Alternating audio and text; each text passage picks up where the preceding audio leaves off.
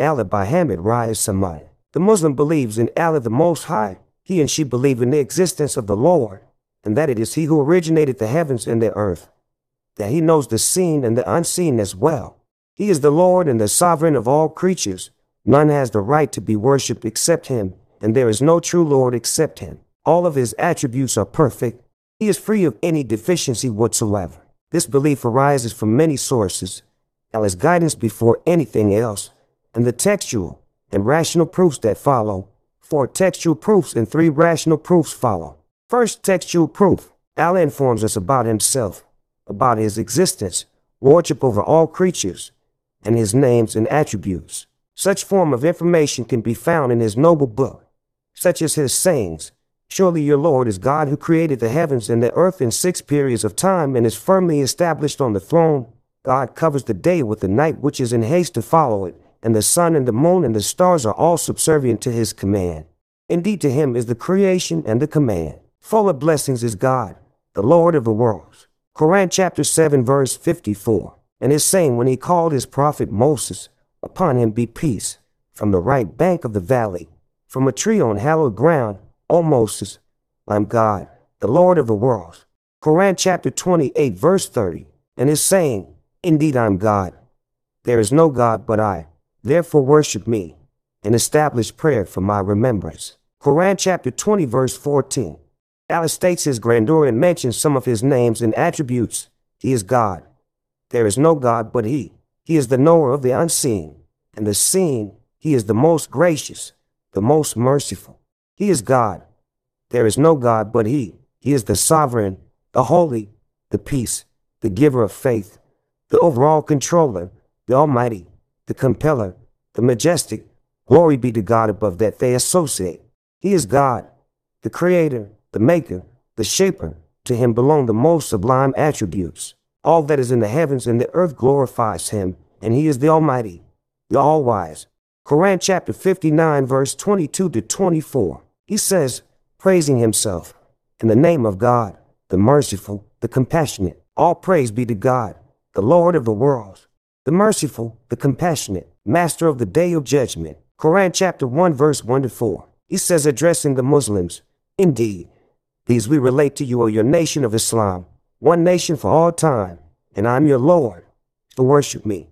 Quran chapter 21 verse 92. And again He says, "And surely this nation of yours is one nation, and I am your Lord, so fear me." Quran chapter 23 verse 52. Refuting the claim that there is a Lord or one worthy of worship besides Him in all of the heavens or the earth. He said, if there had been in the heavens and the earth others gods but God, both would have been thrown into turmoil. Glory be to God, the Lord of the throne, above what they attribute to Him. Quran chapter 21 verse 22. Second textual proof.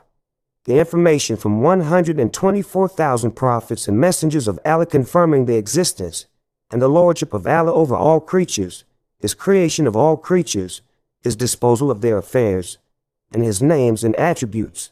Each of these prophets and messengers was either directly spoken to by Allah through one the angel sent to him, or by inspiring the revelation of Allah willed into his heart. The proclamation of such a great number of the purest of creatures and noblest of humans makes it impossible either not to believe their proclamation or to imagine that they would agree to fabricate such information, thereby conveying to their people information that they did not know for sure, or not believing in its correctness with certainty. This is especially so if we know that they prophets and the messengers are the best creatures, the purest of souls, the most reasonable thinkers, and the truest in speech. Third textual proof. The faith of billions of people, and their belief in the existence of the Lord and their worship and obedience to Him, especially when we know for certain that all mankind unanimously agree on the acceptance of the testimony of only one or two persons as a legal means of proof, not to speak of a group of people or a countless number of people. While reason and instinct testify to the truth of their belief in Him and what they said about Him as well as their worship and devotion to Him. Fourth textual proof. The proclamation of the millions of scholars about the existence of Allah, about His names and attributes, and His lordship and ability over all creatures. For all these reasons, they worship Him, obey Him, love for His sake, and hate for His sake. First rational proof. The existence of the different universes and the many categories of creatures testifies to the existence of their creator, who is Allah the Almighty. For none but Allah the Almighty has claimed to have created the universe and what it contains. Reason rejects the idea that anything could come into existence on its own, even the simplest of things. Like food served without one preparing it, or bedding prepared without one preparing it. Then what about this awesome, expansive universe of heavens and all that is in them?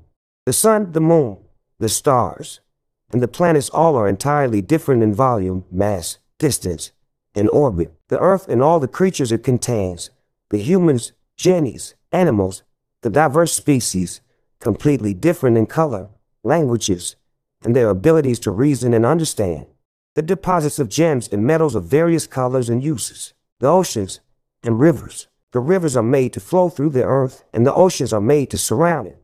The growth of trees and plants produces a variety of fruits, and so many different tastes, scents, characteristics, and uses. Second, rational proof. Availability of the word of Allah for us to read it, reflect upon it, and deeply consider its meaning.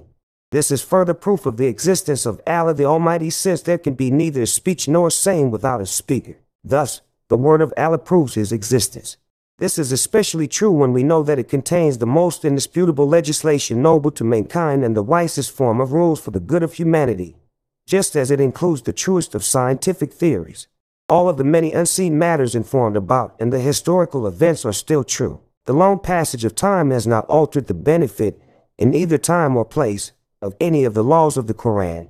None of the scientific theories have been discredited, nor have any of the matters of the unseen informed about been contradicted.